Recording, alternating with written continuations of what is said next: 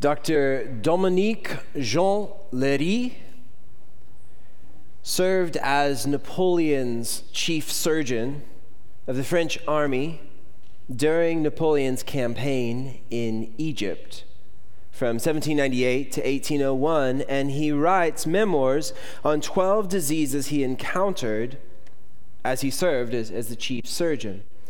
He encountered scurvy, yellow fever, syphilis, hepatitis, elephantiasis, and of course, leprosy. He writes this: leprosy begins with vague pains in the legs. Little bluish pimples that contain pus appear and spread together to form plaques. These attack the face and extremities, rarely the chest or stomach. Plaques ooze a yellow, smelly pus. The breath is fetid and the pulse is weak. Urine is abundant and breathing labored. The lips thicken. The skin is rough and numb at the eruptions. The nostrils dilate. The nose sags, and leprous spots spread but do not itch. The victim can remain years in this condition, or he may die soon. Regions of skin affected lose feeling, and strips of skin can be cut without pain. And in critical stages, fever begins, and the patient sinks into a coma and is insensible.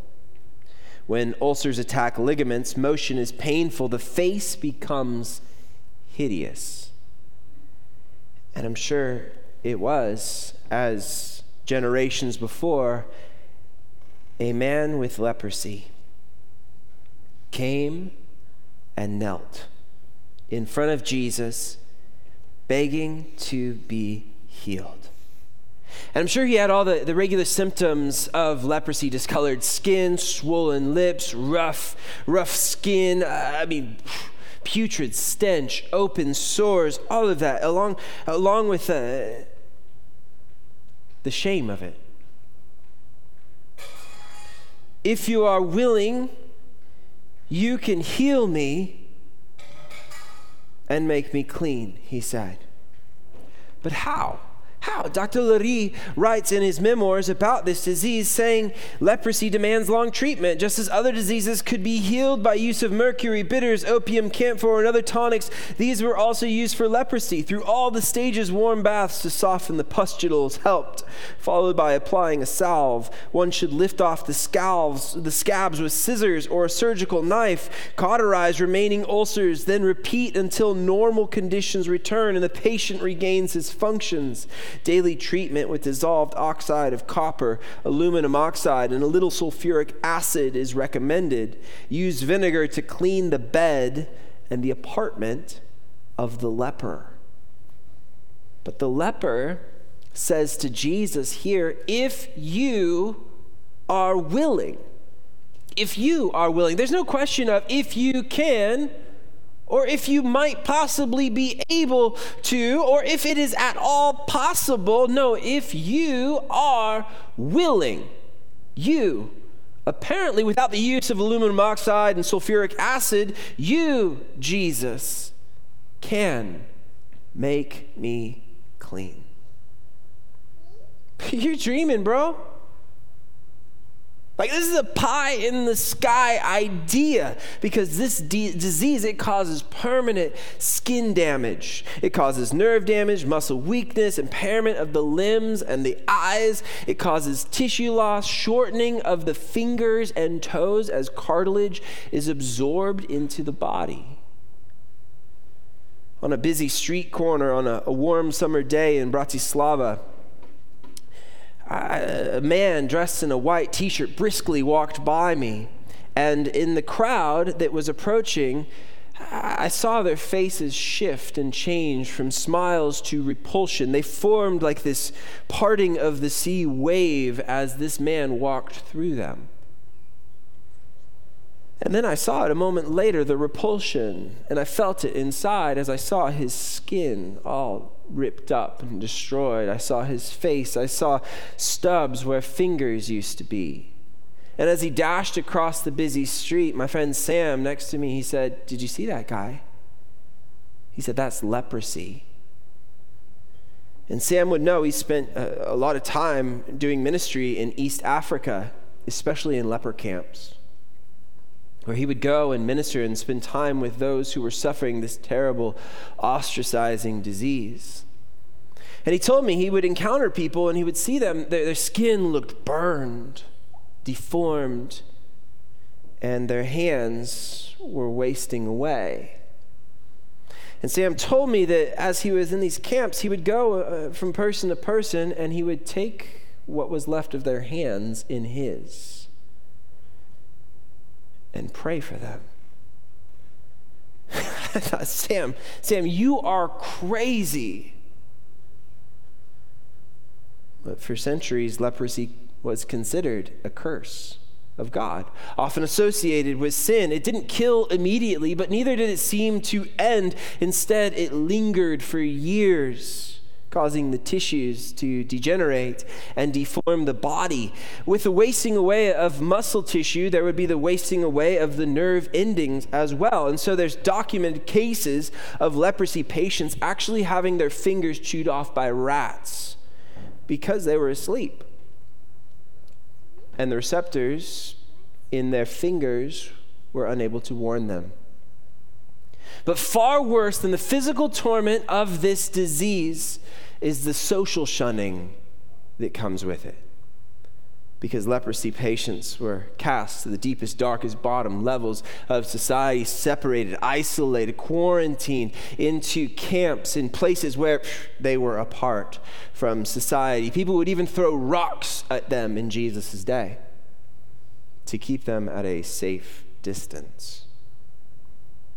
Even the name leper carries with it a terrifying experience, a terrifying feeling. Even today on street corners in Bratislava, and religious law in ancient Israel even supported the social shunning of these individuals. This is what it says in Leviticus 13. The person who has the leprous disease shall wear torn clothes, and let the hair of his head be disheveled, and he shall cover his upper lip and cry out, unclean, unclean. He shall remain unclean as long as he has the disease. He is unclean. He shall live alone. His dwelling shall be outside the camp. And this leper who comes to Jesus, imagine this, his very skin has betrayed him. And for how long? His condition has torn his life apart. But suddenly he knows where to go. Somebody new is on the scene. Jesus. But who is this Jesus? Who is this miracle worker, this exorcist, this teacher wandering around the villages of northern Israel? Who is this Jesus? Well, today we continue our brand new sermon series, Jesus Is, in which we're exploring the characteristics of Jesus in the Gospel of Mark. And Jeff kicked it off last week with Jesus is empowering. And today we're going to continue with Jesus is, well, we'll wait and see. His name in Hebrew is Yeshua, Jesus, Yeshua. And it comes from the root word yasha, meaning to rescue or to deliver. But how will Yeshua, Jesus, rescue or deliver, respond to this utterly God-forsaken man? How will he react to this repulsive individual? Well, let's turn to it. But before we do, let's ask God for his wisdom and his insight.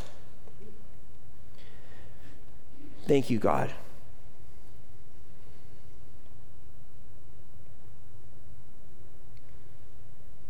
We come before you today wanting to know about you and how you work.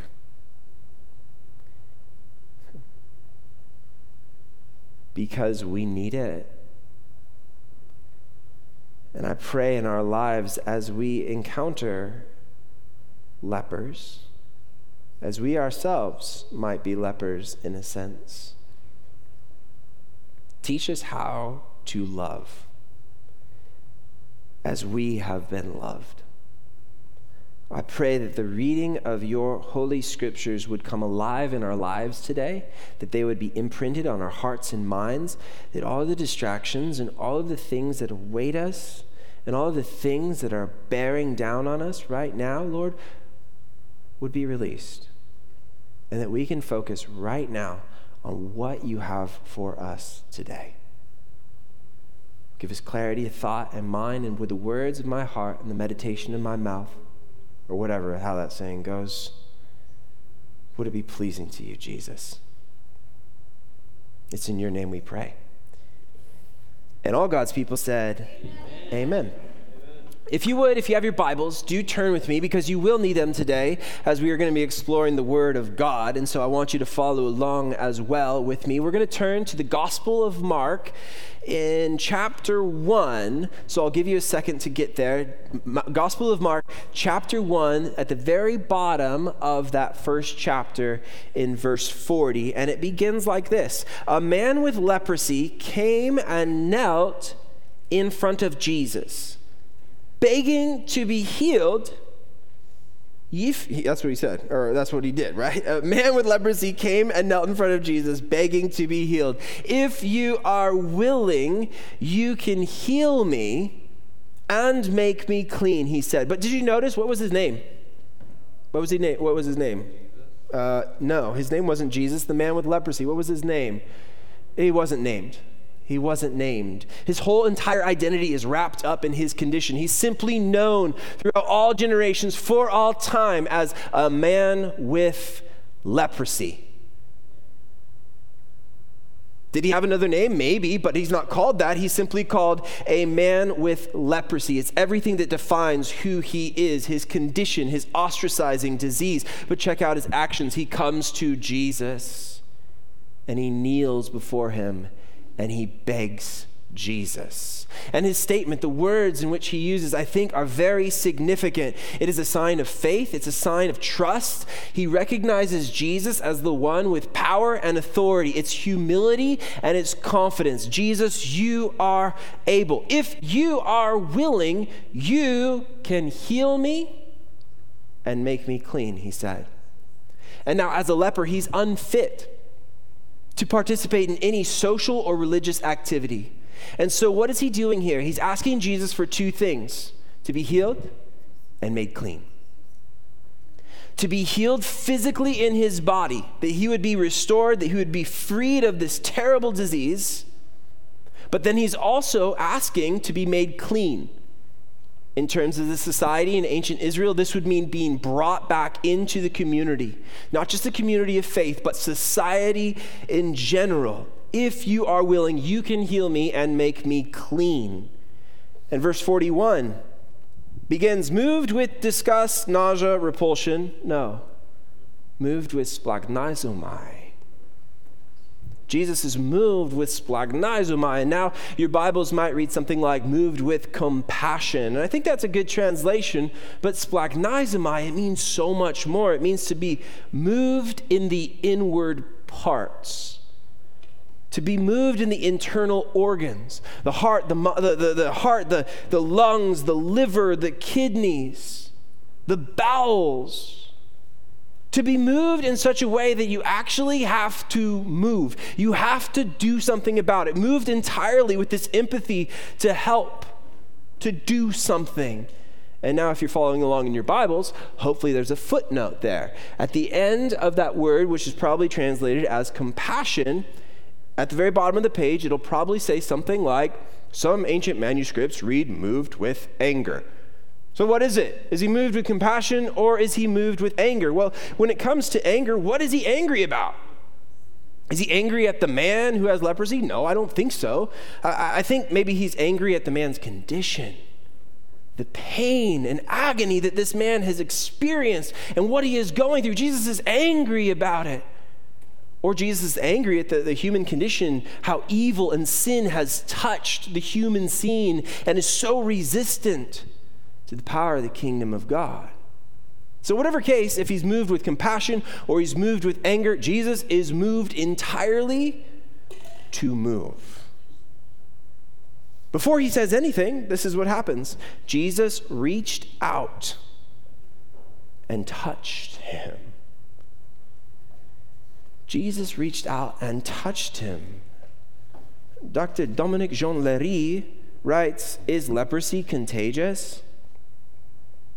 Many early Jewish and Arab doctors and physicians of Cairo at the time of the French occupation believed it was. There was a young soldier who lived a healthful life, but who had contracted leprosy. The man recalled that he had slept on a mattress taken from a house near Cairo. He had seen a dying woman covered with black crusts in that house. She probably had slept on the same mattress. The young man blamed this episode for his leprosy. Well, here Jesus is generations before, reaching out and touching a man with leprosy. Imagine the leper's stench.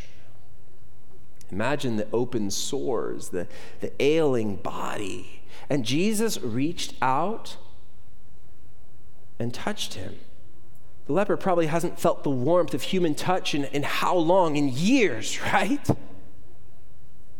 Who knows what thoughts flashed through his mind in this moment? This touch, though, it would have made Jesus ceremonially, ritually, religiously unclean, and also susceptible to acquiring leprosy, right? Over the centuries, leprosy has been labeled as a deadly contagion, extremely contagious disease. But the reality is 95% of the population actually has a natural immunity to this disease. And you actually have a higher chance of acquiring leprosy from this little guy as opposed to human contact. An armadillo, actually. Up to 20% of armadillos actually carry leprosy on their stomachs. And so what I think this goes to show is that we have completely misunderstood this disease. And who has suffered because of that? The victims. Therefore, it is quite misunderstood, and this misunderstanding can especially be seen in the practice of shunning in the first century context. But instead of shunning, Jesus engages. Instead of ostracizing, Jesus touches. Instead of repulsion, Jesus is willing. I am willing, Jesus says. Be healed. Because Jesus is never repulsed by anybody.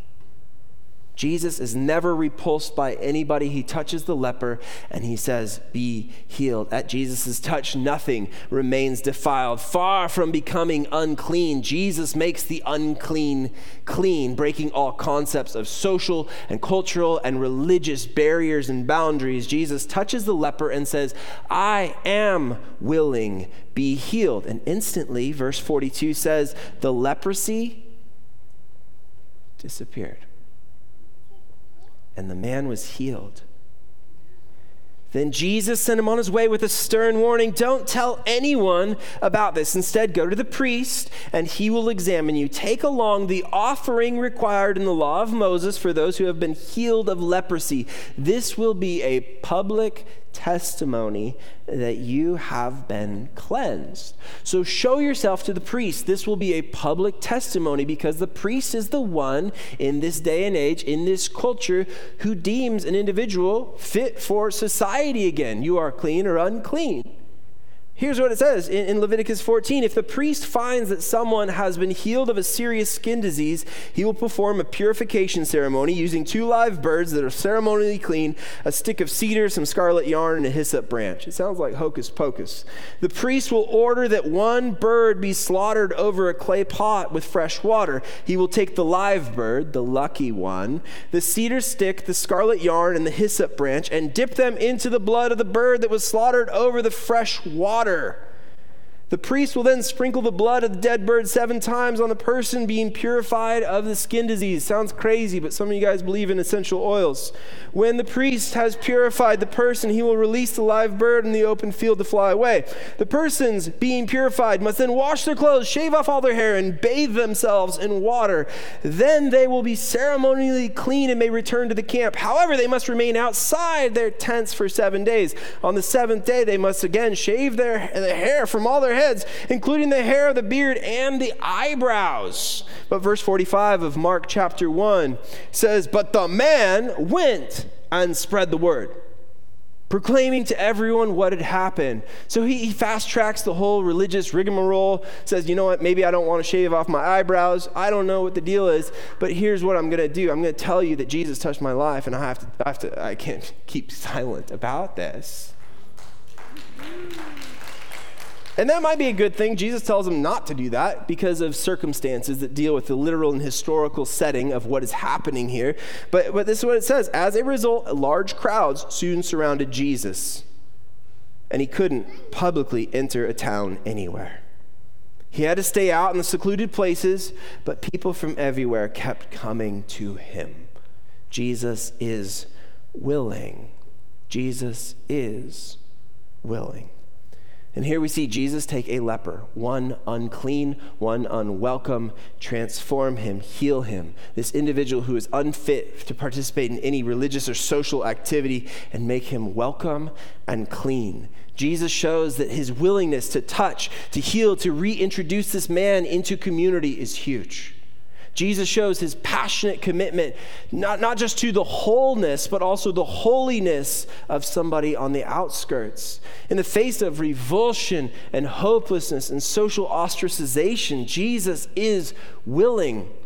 This means no person is too disgusting for Jesus' touch. Jesus is repulsed by no one. This means that you are not too far for Jesus to reach. You are not too guilty for Jesus to forgive. You are not too worthless for Jesus to love. And how do I know this? Because we saw it happen right here. Everything about what we have seen. Instead of shunning, Jesus embraces. Instead of ostracizing, Jesus touches. Instead of repulsion, Jesus says, I am willing. Jesus is repulsed by no one, but I am.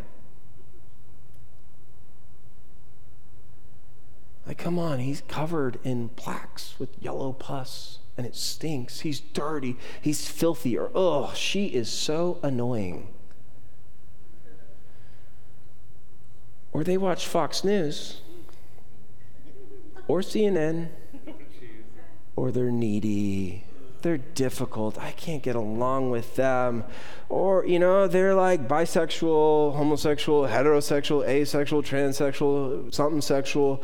They've got a drug problem. They've got a drinking problem. They're strange. They're young. They're old. You know, it only takes 7 seconds. 7 seconds of an initial interaction with someone. 7 seconds is all that it takes for you and I to develop 11 conclusions about an individual that we're meeting for the very first time. 7 seconds. That's all it takes. They call it the 7-Eleven law, and has nothing to do with ices or rotisserie hot dogs. It has everything to do with all it takes is 7 seconds for someone to come up with 11 conclusions or assumptions about you. Here's what I'm talking about. People, when they see you for just 7 seconds, 1 alligator, 2 alligator, 3 alligator, 4 alligator, 5 alligator, 6 alligator, 7 alligator. That's it. All they needed to come up with this. Your education level, economic level, perceived credibility, believability, competency, and honesty, trustworthiness, level of sophistication, orientation, level of success, political, religious, ethnic background, social, professional, desirability. That means you would never work in my company. Or you know what? Can I give you a job resume like right now? Like I'd love for you to come work. Or you know what? You walk into a room. I will never be friends with her. 1, 1,000, 2, 1,000, 3, 1,000, 4, 1,000, 5, 1,000, 6, 1,000, 7,000. I mean, that's all it took. Or you know what? Man, we could be best friends. That's all it takes. 7 seconds. And researchers at Princeton actually discovered that all it takes is 1/10 of a second to determine traits like trustworthiness. 1/10 of a second. Okay, so on one hand, first impressions really matter. On the other hand, this shows us that we are really, really super judgy. And we didn't even know it. And can we even control it? So here's what we can do, I think. Maybe give it 7 more. 7 more seconds. And then with whatever you assume or whatever you conclude, after 14 seconds of an initial interaction, after 14 seconds, learn a willingness to love. Whatever you find there, learn a willingness to love with a bottomless capacity. For each of us is more than the worst thing we've ever done. Each of us is more than the worst parts about us. And you know, when I read the Bible, I often imagine myself, when I hear the story of God, I often think of myself as someone like David, right? Not like when he hooks up with Bathsheba and then has her husband killed, but like when he defeats Goliath. Or I imagine that I'm like Peter. Not when he denies Jesus 3 times, but like when he walks on water. Or I imagine, I fantasize, I think about myself as like, oh, yeah, you're like Elijah, but without the depression. Just like when he like defeats the prophets of Baal and God rains down fire from heaven and he goes up to heaven in a chariot of fire. That's when I imagine myself as Elijah. Or Elisha, not when he sicks the bears on all those kids, which I have thought of before, but when he raises the dead, or when he heals Naaman of leprosy, or when we read the Psalms like we just did all summer. When I turn to the Psalms, I always view myself, and you guys probably do too. I mean, I don't know, like I'm always the good guy in the Psalms, right? The trustworthy, the upright, the righteous. When in reality, like, you might be the wicked, dude. The evildoer in this situation.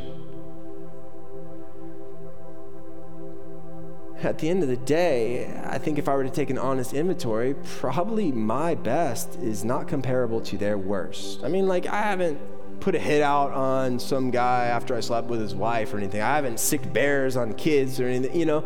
But the point I'm trying to get to is, who are you in this story? In Mark chapter 1, verse 40 through 45, who are you in this story? Jesus heals the leper. Well, there's only 2 people in the story. There's Jesus and there's the leper. And you and I, we're not Jesus. And if you're reading your Bible closely, which a lot of you are, you're like, well, there's the crowd that surrounds Jesus. That's not us either. You and I think in this story are the leper. We have been touched and scarred by the gravity of sin,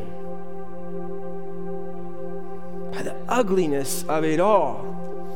And yet, even though we've been separated and ostracized and isolated and lonely and broken and unclean and ravaged and pained, Jesus touched us with a willingness to love with a bottomless capacity and giving us the opportunity to be healed, to be welcomed back. And this willingness cost him no less than everything. Everything. He is Yeshua. He is rescuer. He is deliverer who rescues and delivers by means of his death on a cross, shedding his blood, placed in a tomb, in a burial cave that could not keep him buried. And this Jesus, this Yeshua, deliverer, rescuer, continues to deliver and rescue us today. So when you and I feel repulsed by somebody, when you and I feel repulsed by somebody, maybe we should give it 7 seconds more.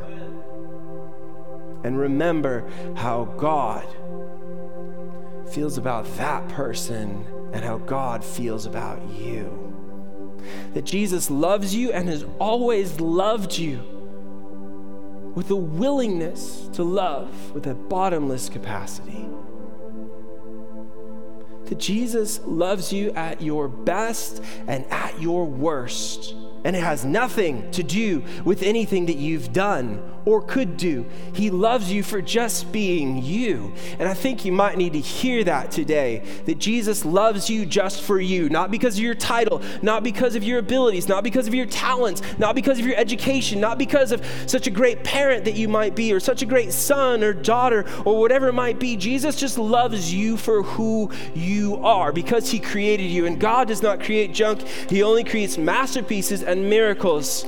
Simply because you have breath in your lungs and you have strength in your bones, this means you are alive. God has breathed his very breath, his nephesh, into you. You have become a human being with purpose and value and love, and you are to experience that and reflect that out into this world. We are to be his image bearers in this world. You realize that? It's not just about coming to church. It's not just about going to home and pretending like we've got it all together when we really, really don't. It's about coming together to experience the goodness of God, to go out and change this world, loving them one person at a time. And you know what? He is deliverer. He is rescuer. And what does that mean in our lives? That we can do the same.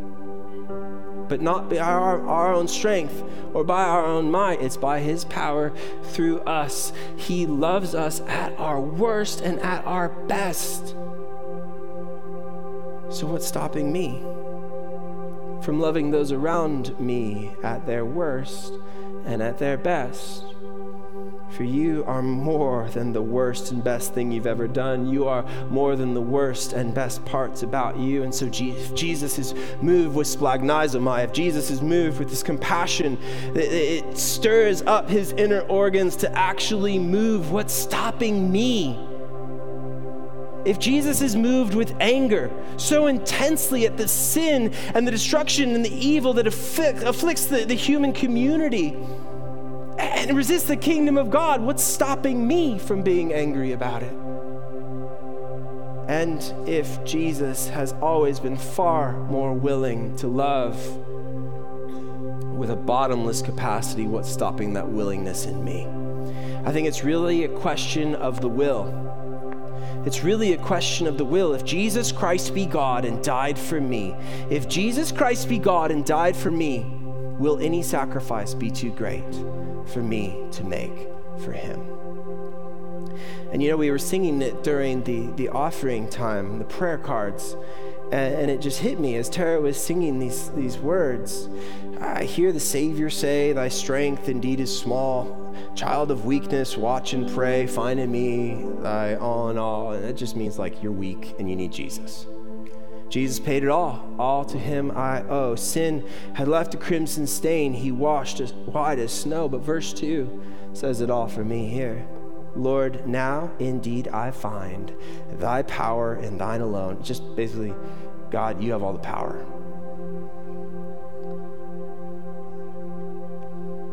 And your power can change the leper's spots and melt the heart of stone. And how many of us today are walking around with hearts made of stone? And we come and we hear this message about, we're supposed to love with a bottomless capacity, be willing, all that stuff. But what needs to happen? Everything, transformation needs to happen for us to have that heart of stone melted. And why is it?